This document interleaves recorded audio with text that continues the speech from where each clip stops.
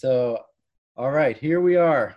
We are here for the Data Protection Breakfast Club, the Footloose episode. You can see behind me Kevin Bacon. And we're talking to one of our favorite people today, Stephanie King, who's the Deputy General Counsel, Privacy and Product at Twitter. We've known her for a while, and she's an incredible leader, a leader of teams. She's been a general counsel before, and now she's in a big leadership role at Twitter. So we're really, really excited to bring her into the conversation. What do you want to say? She's a big boss lady, man. And it's been interesting to watch her, I don't even know, man. She's always kind of been pretty senior, but just meteoric kind of growth in what she's responsible for. And what's great about her is she's not one dimensional. Some privacy people are like privacy, but she's very kind of, she's much broader in the way she thinks about her role. She and I talked about it quite a bit, but Twitter's lucky to have her. I'm just going to make it simple. And, Nextroll, formerly AdRoll, is one of my favorite ad tech companies. And I used to do a lot of work with them when I was at Oracle and still do here at Salesforce. And, my experience working with them when Stephanie was there and then post after she kind of laid the infrastructure for what it is now, they're very dynamic, man. And they always want to do the right thing. I think it's one of the more above board operations in the ad tech space. And not to criticize other players, but they know what they're doing. And I think a lot of that is Stephanie. One of the things I respected about AdRoll was always that they didn't get distracted by shiny ball. That's right. We're going to be really good at performance retargeting. This is how we're going to do it. This is the data we're going to use to do it. And I remember I spoke on a panel with their head of product back and several years ago, Greg Fulton, and I was just very blown away by how they were able to stay focused on what they did well and keep doing it for the SMB market at scale. It was impressive. And now they've built a holding company, and AdRoll is a piece of a larger holding company within a much bigger marketing play. And they continue to thrive and survive. It's cool to see. Yeah, they split into 2 or 3, right? I don't remember. I've seen it, a couple of roles in there, Yeah, it's kind of cool. Well, we'll get into it. It's cool what they've done. It's cool what they've done. Here it is. All right, man. Let's do it. All right. Or Cyndi Lauper shirt. All right, now we're recording. Do I need a background? No, you're good. The star-shaped hoop earrings are everything. Aren't they everything? This was from a Zynga. We had an 80s date Zynga, and I had hot pink leg warmers, but in the current Zoom environment, those were lost in time, and you wouldn't be able to appreciate them now anyway. So no, we appreciate you. We appreciate you. No, definitely. All right, I got important questions. Wait, hold on, Andy. I'm derailing everything off the top. I got important questions because our theme today involves I don't know, is it a musical? I don't even know what to call Footloose, but I need to know about both of you guys, especially you, Stephanie. I want to know what your dancing vibes were in the 80s. Are you a big dancer? I did. I was known to dance in my room to Cyndi Lauper, Madonna, but then at times I was super chill, Tom Petty. Oh, nice. Yeah. But yeah, the 80s for me were, middle school dances, which were like this. Well, you got to leave room for the Holy Spirit. Yes, exactly. And then with, shoes would come off, but we were all in socks with the knee-length skirts. So my recollection is the same. A lot of bar mitzvah dancing for me when I was growing up. A lot of mixers, we called them in middle school, mixers between us and other schools. And the hot thing was skids with a Z. I don't know if you had a pair of skids, but they were overalls, but plaid, hot pink plaid overalls. And the skid symbol was like a road sign with a car skidding off. Everybody wearing those and dancing, and then in a circle, yelling go Stephanie, go Stephanie. Yeah, totally. Like that, yeah. But yeah, often the dances though would start with all the boys lined up on like one side of the gym wall and all the girls on the other side of the gym wall and like nobody in the middle. And then the 6th graders didn't touch. And then, you know, the 7th graders got closer. And then one of my teachers in 8th grade said, and the 8th graders end up like this. A lot happens in 2 years. That's right. A lot of changes. But there was good dancing. There was good dancing in the 80s. Yeah.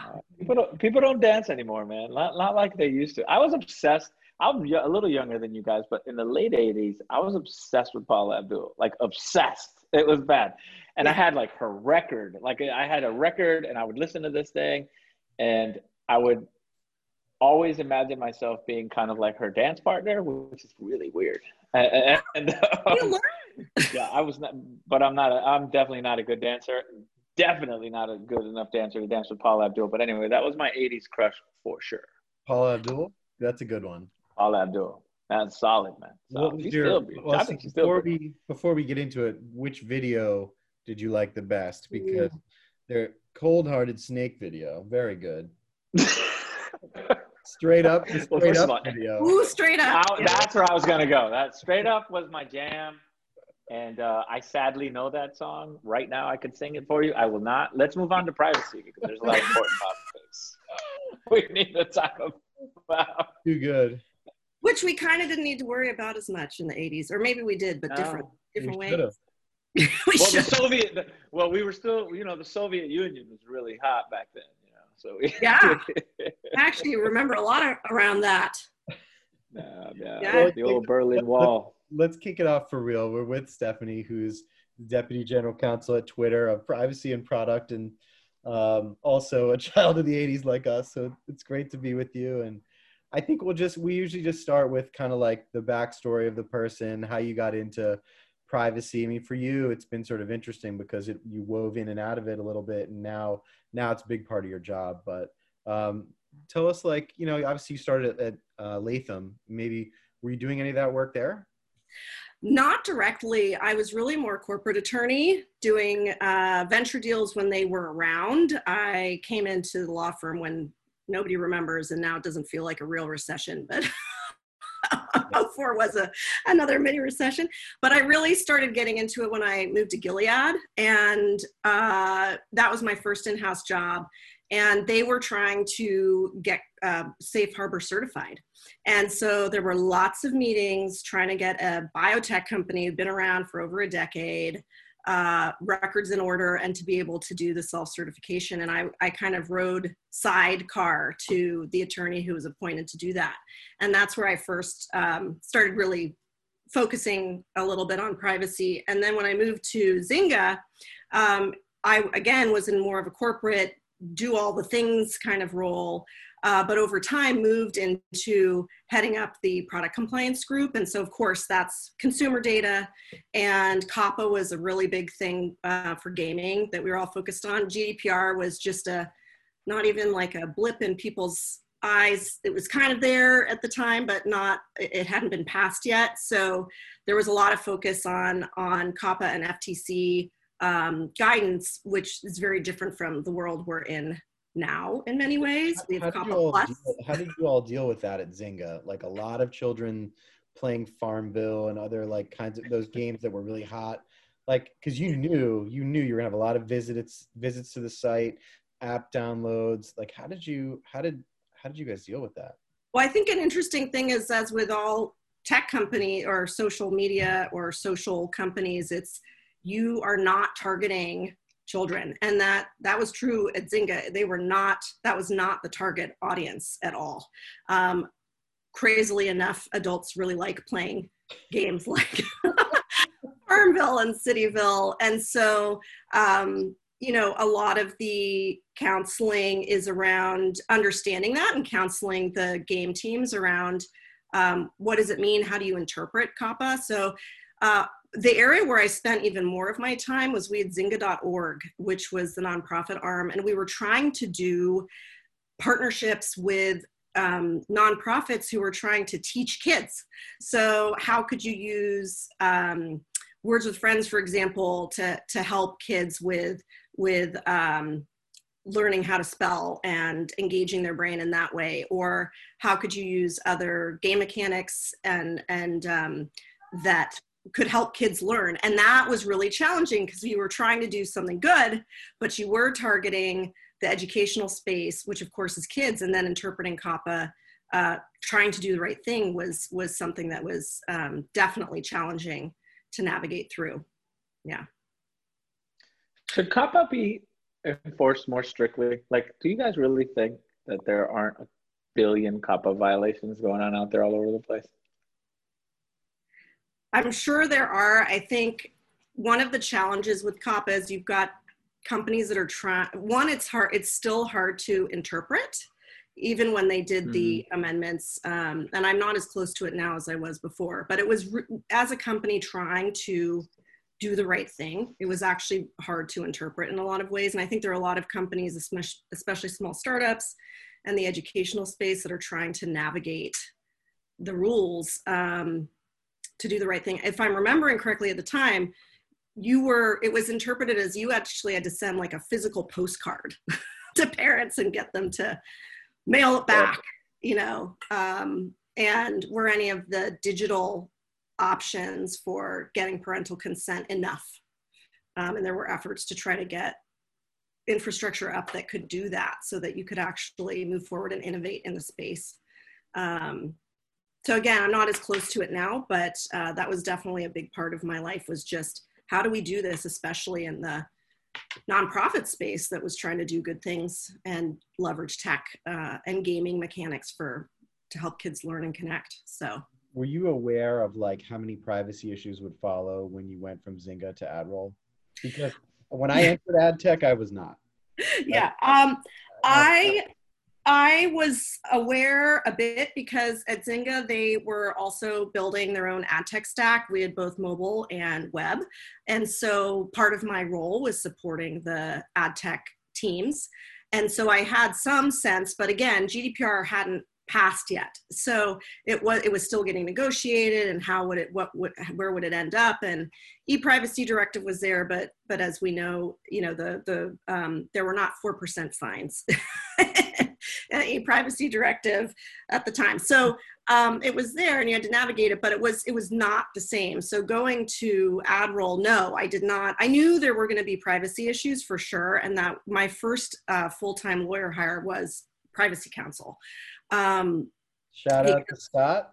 Shout out to Scott, because one of the people asked me, like, why are you going to ad tech? And I said, because this company is trying to do it right. And they have a reputation for caring about privacy, and this is going to get more complicated with more data. And so I would like to be there trying to make it better, because advertising is not going away. It's been around since human beings traded, right? So in some form. So I would say that the three of our companies, when we were in ad tech specifically, were trying to do the right thing.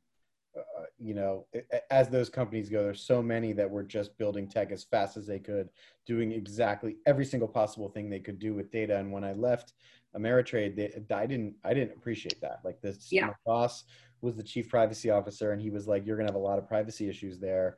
And I remember saying, like, "What do you mean? It's a cookie. Like, how am I gonna have privacy issues with a cookie?" And he was just like, "You'll see. I promise you'll see." And of course, when I joined, the CEO at DataZoo was one of the people that had been involved in the early conversations of the drafting of the self-regulatory codes. And he was like, privacy is going to be a big thing. And so he was exactly right. And it was good. It was good to see companies like AdRoll, good to see Pedro, when you were at Oracle, like those companies. BlueKai was the first DMP that when I was at Ameritrade, we bought BlueKai. So I did that deal. That was one of my first forays into ad tech. So we just all started to see it at the same time.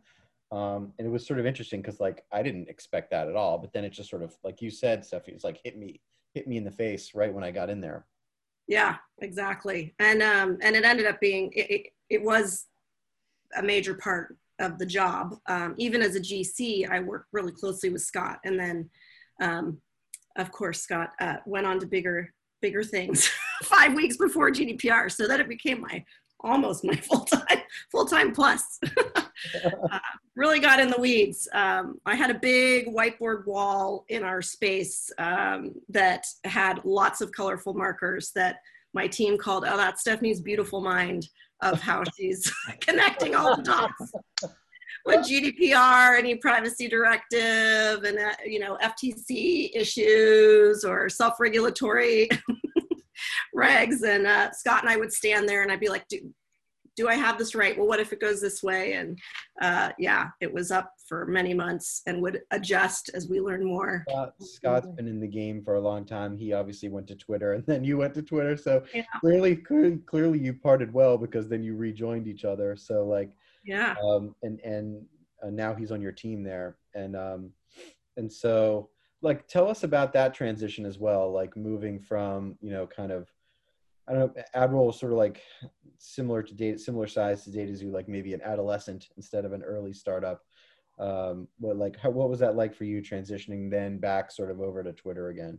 Bigger company.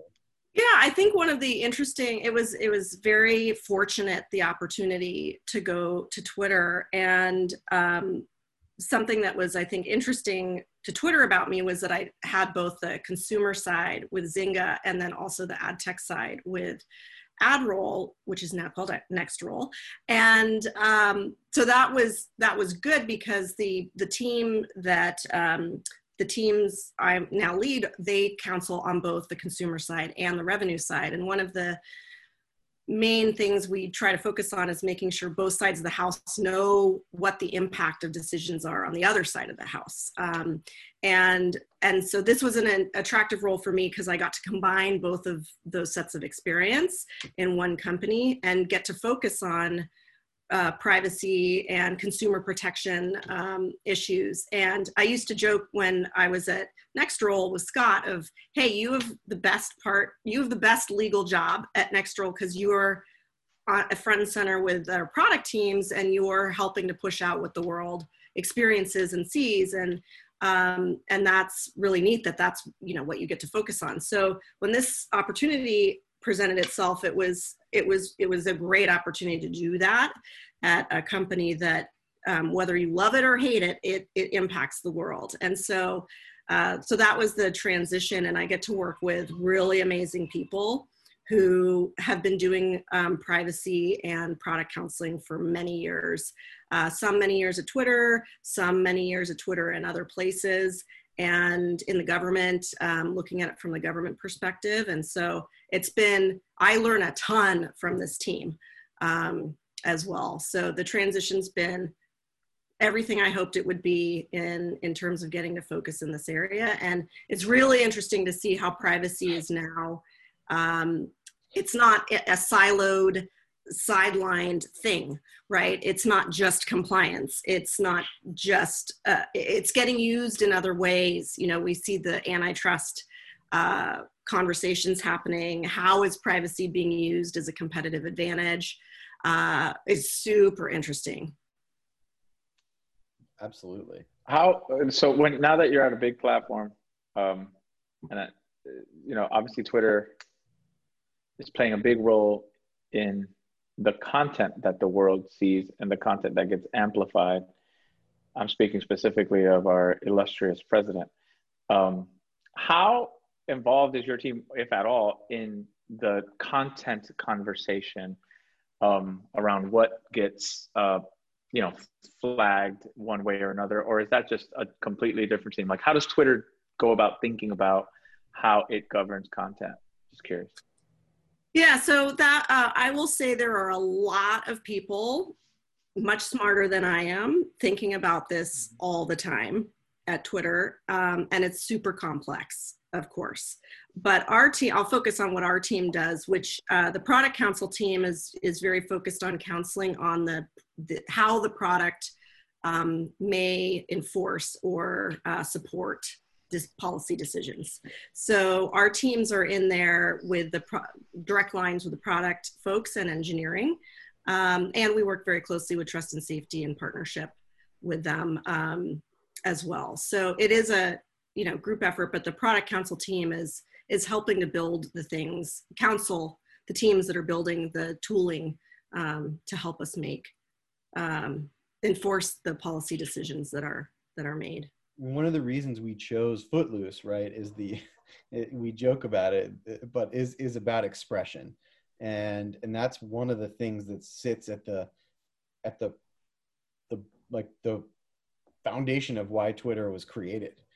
So it's cool to be able to do something in our lawyer jobs that has like a broader impact on the world, period. I mean, that's a big reason I took the job that I took now, is that a big component of the Atlas platform is giving and donations, and there's something else going on there as opposed to just, well, we're an ABM marketing tool, which is used in this way to generate leads or demand. Like in Twitter, in the same way, it's not just like a platform for saying what your favorite recipe is and doing ads around it. It's much more than that. And so it's not surprising to me that that you were attracted to it, and that the team has so many smart people that are interested in working on it, for sure.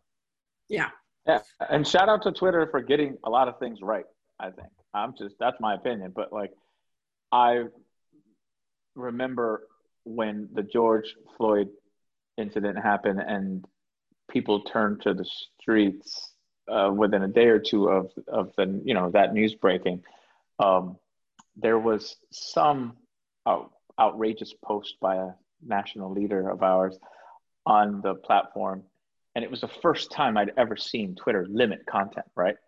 And when I saw what the content was, I was very proud that Twitter was doing the right thing and not allowing for the amplification of misinformation, lies, or just confusing data. I'm not really asking a question. I'm just saying, like, Stephanie, shout out to Twitter for doing the right thing. Like a lot, and standing up to bullying really well, in my opinion. And I know that that's not a privacy topic, but who cares? Like, I think Twitter is getting it the most right. At least from my vantage point, that's what it looks like. So shout out to you and the team and all your colleagues doing all this good stuff. Yeah, well, we appreciate that. These are tough issues to grapple with, and the company is really trying to do the right thing and walk the right line and provide context. Like we focus a lot on how do we provide context so that the conversation and the expressions can still happen, but people have context. So that's what you're seeing. Yeah. What's the super right thing? What's the when we loop back to privacy for a moment, like in your mind, what's the functional difference between a product counsel and a privacy counsel? And then I would add a layer of both are teams that Pedro and I have worked on and run commercial. Like as a lone GC or a part of a bigger team, when I was part of a much bigger team, like, don't we all have to know privacy at this point?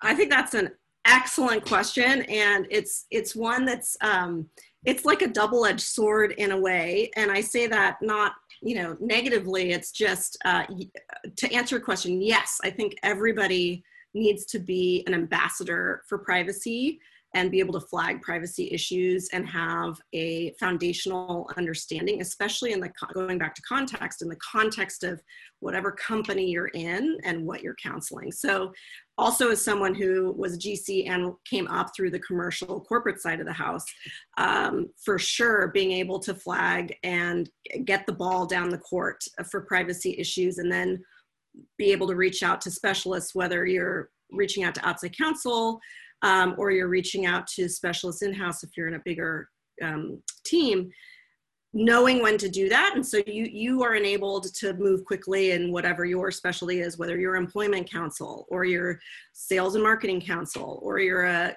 deal lawyer, but partnering closely with your privacy counsel on those issues. So going back to the difference of privacy and product counsel, the way we think about it is product counsel is we are consumer data. So we're online, we're a digital platform. We deal with data that is our product is consumer data and how we use it internally for the company. And so product counsel is the front line primary counselors for privacy and data protection issues, but bring in the specialists when we need them. We also, Product Council looks to Privacy Council, who will take new laws like CCPA, for example, or CPRA, or Brazil LGBTPD, or looking at down the pike at India, and saying, what do we think this is going to look like? How do we think this applies to the company we're in? And then with Product Council. So then Product Council, it's an iterative process, because Product Council will know the details of the product and can give feedback to Privacy Council to come up with what are the guidelines look like. Is it hard, Stephanie, being distributed now? Because I can imagine from what you just said, my immediate thought is, so number one, not everyone knows this, Twitter's not that huge of a company. Right. So at the headquarters, it's possible to go have conversations with the people that are relevant for the thing that you're dealing with. And so has it been harder to be distributed in that way? Because I think, Twitter is not so huge that it does still feel like people are connected. Yeah, that's a great question. I would say yes, in ways it is harder. I miss my whiteboard. People are like, what do you miss the most? I mean, besides, I'm also a social creature, so I like being in the room and having discussions, but I really miss the whiteboard. And I know there are jam boards and all kinds of digital things, but they're not the same to really be able to hash stuff out of how it's working. So it is harder in that way. At the same time, Twitter as a company was already leaning into distributed teams. And I've had lots of great conversations with Pedro actually about this, of how do we make distributed teams work? And because we need to, for having different perspectives, which I think is so important, especially for privacy. When you are an online you have an online product, an online company, your customers are not just in the US, they are certainly not just in the Bay Area in San Francisco. So how do you bring in talent who has those different perspectives, and you can have you can provide more robust, more well-rounded counseling for your clients. So we have to figure out a way to work distributed. And I think, the pandemic's terrible, but one of the maybe positive silver linings out of it has forced us all into figuring out how to do that. And my hope really is that continues going forward. And one of the things I've been thinking about a lot, coming from the commercial side, I always think about things from a sales perspective of overcoming objections. So what were the objections around having distributed teams? And I think there were really strong ones for teams like product in particular, and privacy, of you need to be where the client is. You've got to be in the room to have the whiteboard and to hash through the issues. And the engineers are all in San Francisco. So that's where you have to hire your product and privacy counsel. And at this point, I actually think that the clients for Product Council will not all be at headquarters, wherever headquarters may be, because I do think there's a shift in the workforce. So that's one objection to overcome, is the clients are not actually going to be all in headquarters going forward. Another one objection is the communication piece, but we've all had to figure out how to deal with Zoom meetings and not having water cooler talk, another topic Pedro and I have talked about. And so how do we continue that going forward and find tools that make it even better?